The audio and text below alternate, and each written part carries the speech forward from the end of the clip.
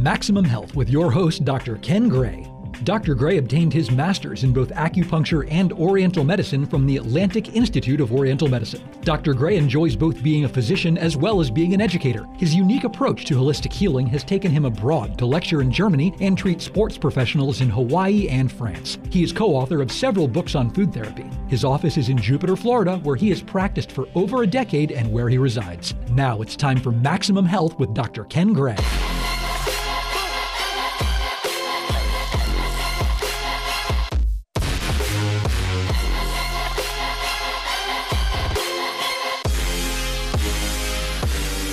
Welcome back, everyone. This is Maximum Health, Quality Living, and I'm Ken Gray, holistic physician. Thank you for joining us every Friday, 7 p.m. Eastern Standard. I hope you've been following us on the social media and all our podcasts via the Public Radio Exchange, prx.org, as well as iTunes. iTunes is a great way to keep in touch with us. And if you've missed shows, you go there. It's easy. Look it up, Maximum Health on iTunes podcast. As you know, we have different guests every week, and I'm so honored always to be here with my guests. I have a repeat guest, Ms. Thais from the Volo Foundation, co-founder.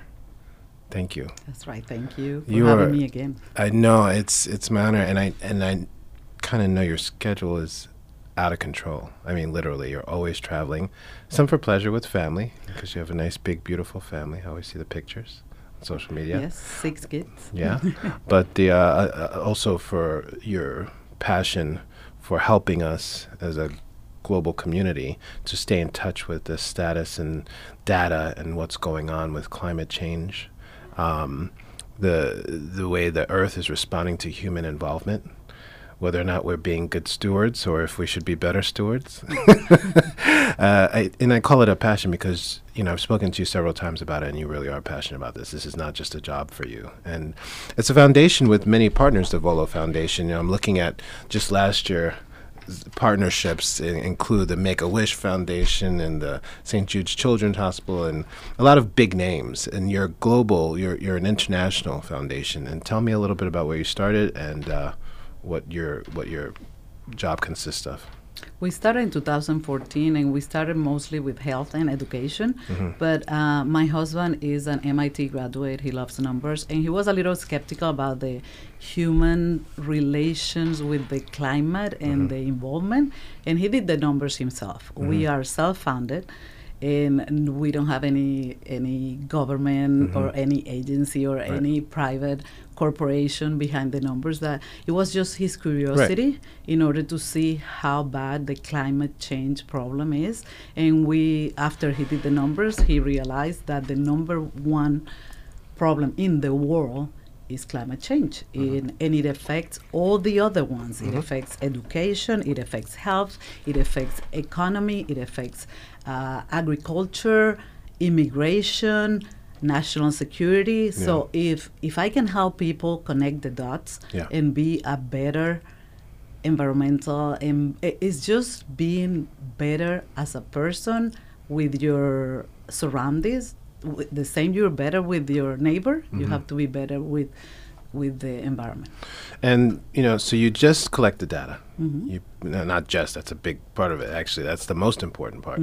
And then you provide it to people that need it. This could be many different companies, corporations, people, energy involved sectors. I mean, any odd things that we need to know about? I mean, who else would want this information? Well, nowadays, actually, politicians are reaching out to us to see. It is great to see how some politicians that used to be skeptical now are getting involved. I mean, we have Governor DeSantis, who just named a Chief Resilience Officer in the state of Florida. When you have a Rick Scott and a Rubio that never even mentioned the climate change, now you have someone that is opening the eyes and seeing that Florida is one of the most important states and most at risk, I would say, and for hurricanes, for air pollution, for water, algae bloom, all the things that are happening in our state.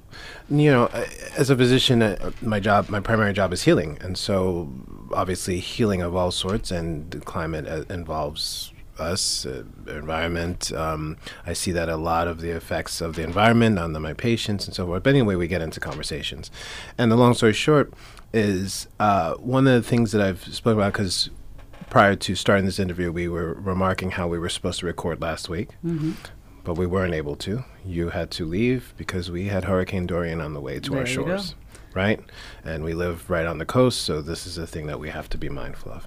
Now, that being said, here we are, and our job now seems to be focused on Bahamas. As Florida residents who frequent the Bahamas, it's passionate for us to support the people of the Bahamas who are suffering.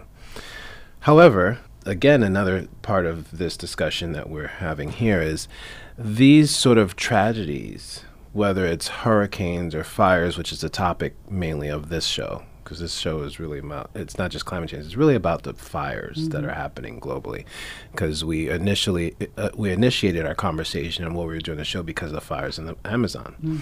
So I come full circle to say that we are people of proximity.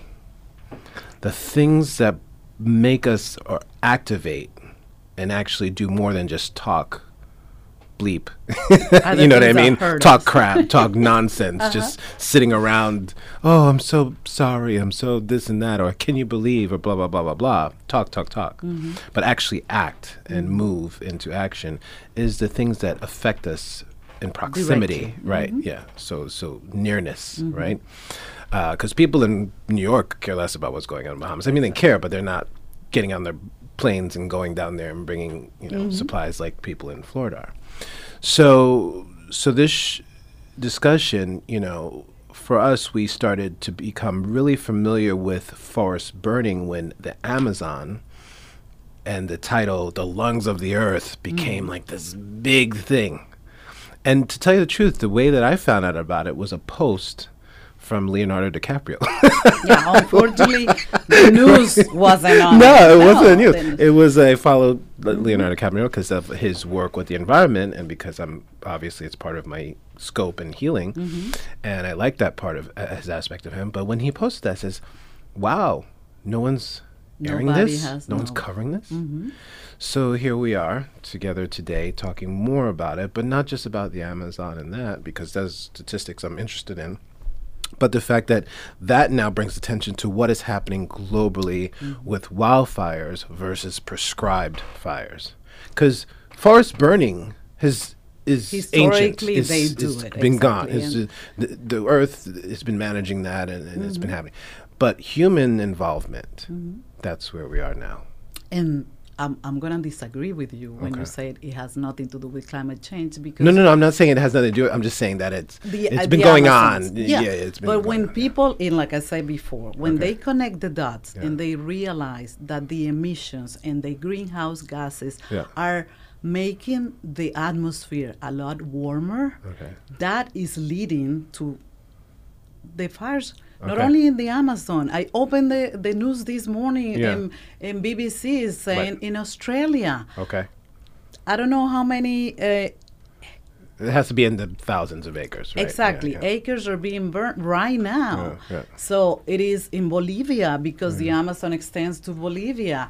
And you were telling me about another one, but because these things aren't covered on the news, we don't even know. We don't think about it. But we have to understand is about the emissions. The oil and fossil fuels are burning 35,000 tons of CO2 annually. That's huge. That's a big number. That's a big number. So in the last 2 years, I was talking to you because 2 years ago, I fled because of Irma. This year, this interview was last week. We were going to talk about the Amazons, and we couldn't do it because I drove to North Carolina with my family because of Dorian. It was recommended by But let me tell you people. something. Dorian would have been a lot less intense had we not had the amount of CO2 in the atmosphere. It is, my husband did the numbers, and the winds that were in the Bahamas at 40 miles per hour would have been 20 miles per hour. And this hurricane that was a category 5, it would have been a category 3. Okay. So, like I said, I don't know, your followers, I'm sure they follow you and they heard me last time. Yeah. And last time I was here, I said, if we keep it going, if we don't stop the emissions, the hurricanes are going to be more intense and they're going to be, of course, more costly. How much more money are we going to spend? People don't realize how much money and that's what's important to for most voters and politicians is economy. Right. We did the numbers again with Dorian. The state of Florida, the GDP of the state of Florida is $20 billion a week. Right. We were closed, or a lot of the parks, tourism, we were closed 3 to 4 days before the hurricane was going to hit. The hurricane never hit, but there were a lot of places and local businesses that were preparing for the hurricane. So if we shut down 25% of Florida, we lost $5 billion only because the hurricane was coming. Right. So if you, again, connect the dots, is the emissions are the new tobacco company. We made the tobacco company responsible for so many lives. Right. We have to understand that the emissions in the oil company and the coal companies are the new tobacco now.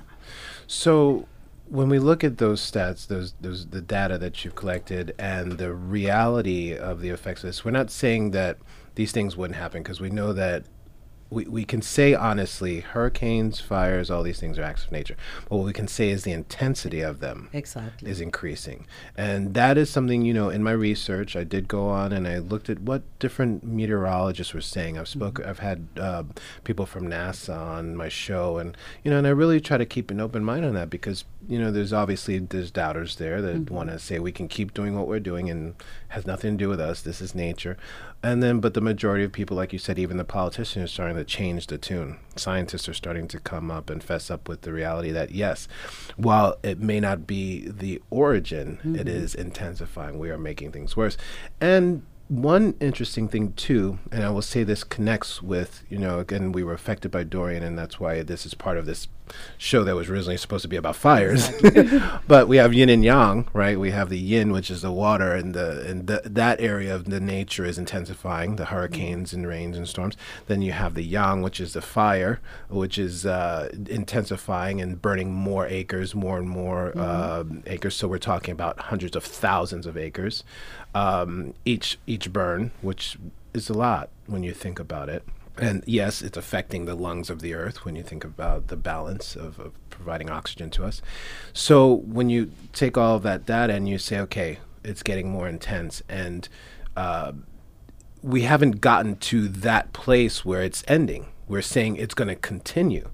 So now what happens when the pressure systems, and that's where I was going with the other part of the research, the amount of CO2 emissions and the way that the earth is responding to the increased heat seems to be changing the pressure systems.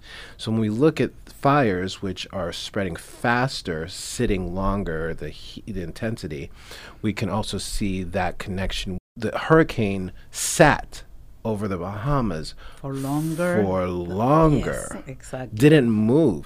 And the one unanimous thing that the weather meteorologists had said they could not predict because of the change of this unpredictable pressure system. They could not understand where it came. It was not the usual. It's an ecosystem. Right. It's a circle. It's full circle. And I want to read something that says here, the massive rainforest, which contain 90 to 140 billion metric tons of carbon, also recycle its own water, generates moisture, helps us stabilize the global climate. So losing most of the forest is going to affect everything, precipitations, water pressure.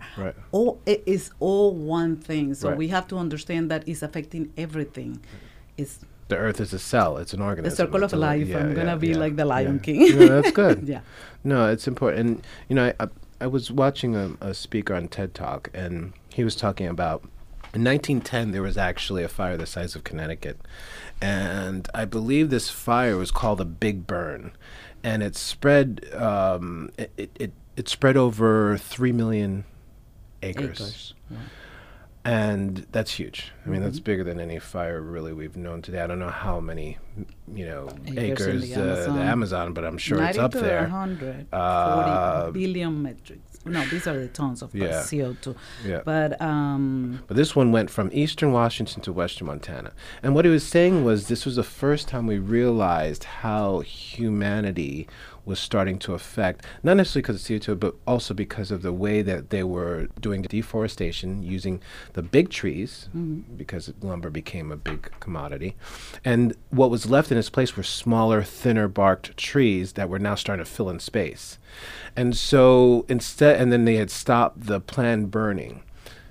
So what I'm asking you now, too, is there a way to now manage going forward with some prescribed burning to help us with these fires on a global level? Is that something you've talked about or thought about, or is that something your research involves? Prescribed burnings, like you said, have always been there, and they know how to do them, and they know how to manage. There's a lot of technology behind it. Yes, I think the Amazon. The problem with the Amazon right now is that it's burning 85% more than it burned the year before. Oh.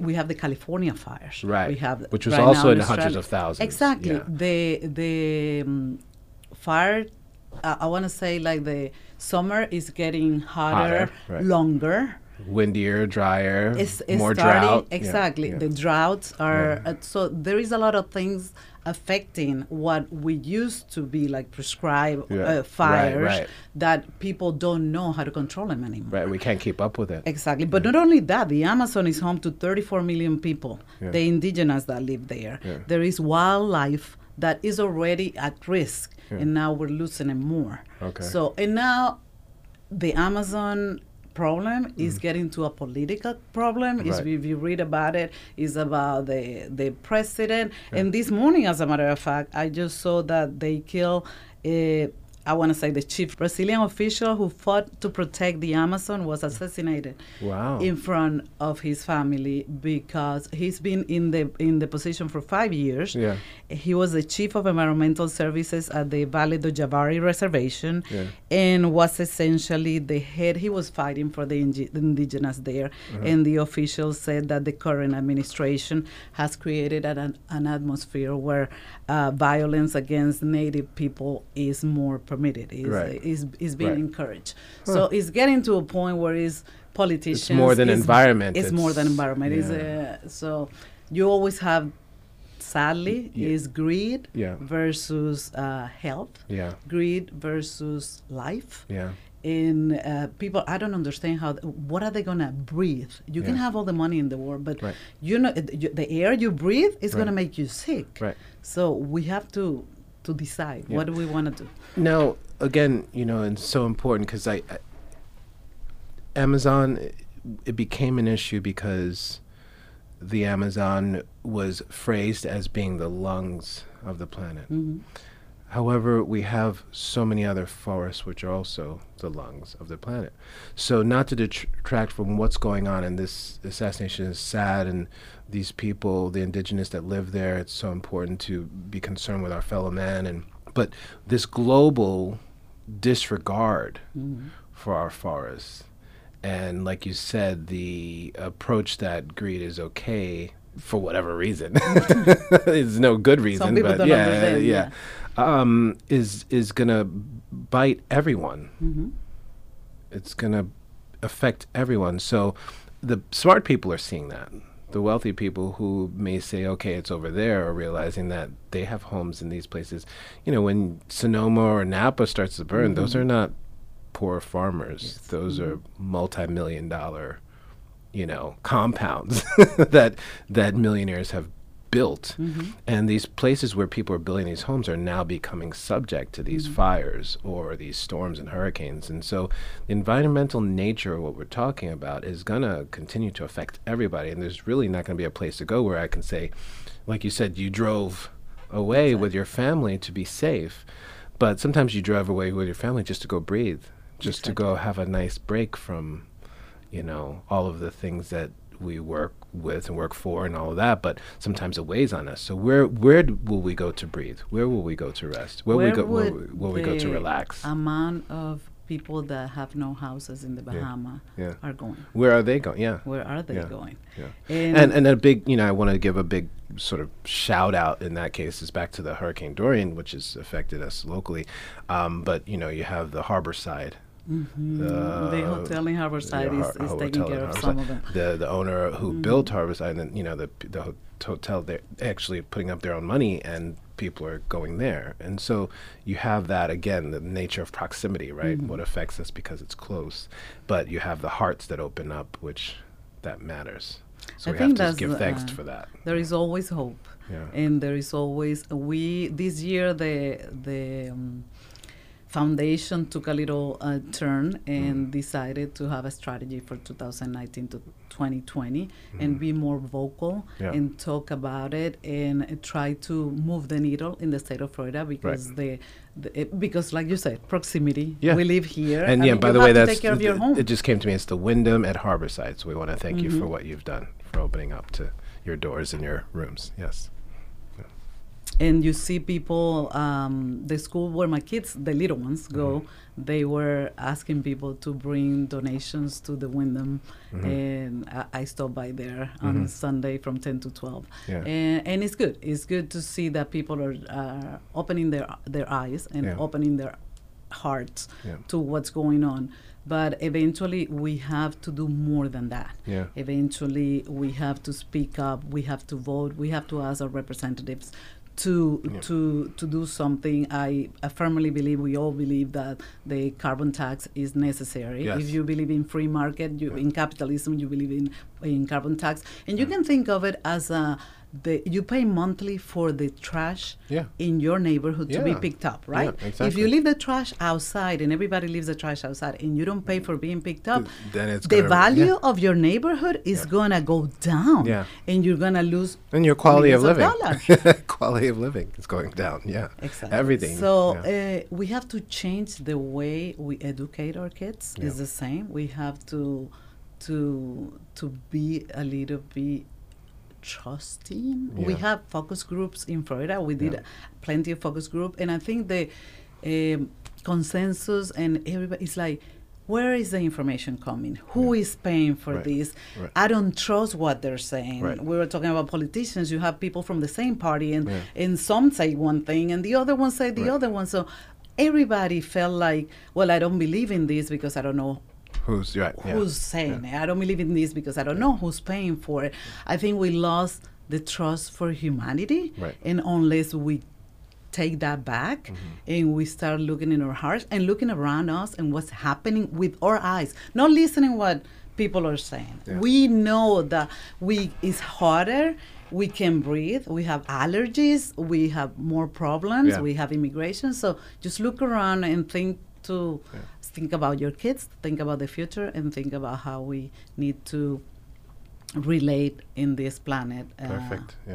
So, and that leads me to say that, and I heard a speaker say this before, and I will have to expound on it, but all of this that we're speaking about, environment, health, our physical health, mental health, social health, everything, it's all a social problem, actually.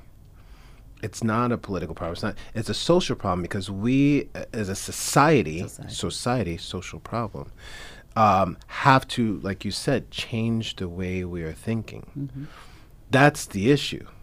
We cannot pass the buck anymore because there's no more space. There's no more room. There's no more room for error because there's going to be more of those hurricanes that sit over areas because the pressure systems or whatever you want to call it. It's going to be bigger fires. They're going to consume more, and it's going to affect more and kill more and all of that.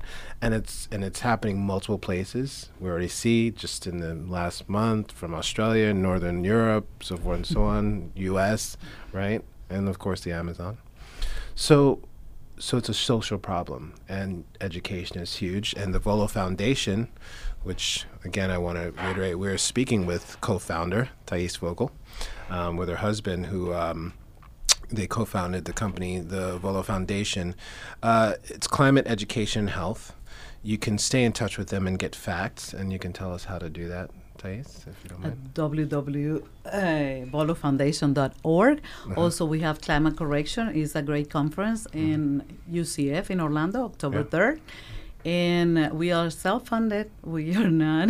You can trust us. Yeah. And we have to change ourselves first. Yes. Change is not hard. It's always good to learn something new. Yeah, the more you learn, because ignorance is not always bliss. No. And we can tell that this is not a blissful time for the Bahamas. It wasn't a blissful time for California. And for the Amazon. For the Amazon, Yeah. for Northern and Western Europe and in Australia. So volofoundation.org, VOLO foundation.org. Also on Twitter, LinkedIn, Facebook, Instagram, YouTube, as am I, Dr. Ken. And this has been another wonderful Maximum Health, hopefully enlightening, helping you to achieve quality of life, quality living. That's what it's about. And please educate yourself. And hopefully we can all find ways that we can be better stewards of this planet. Thank you.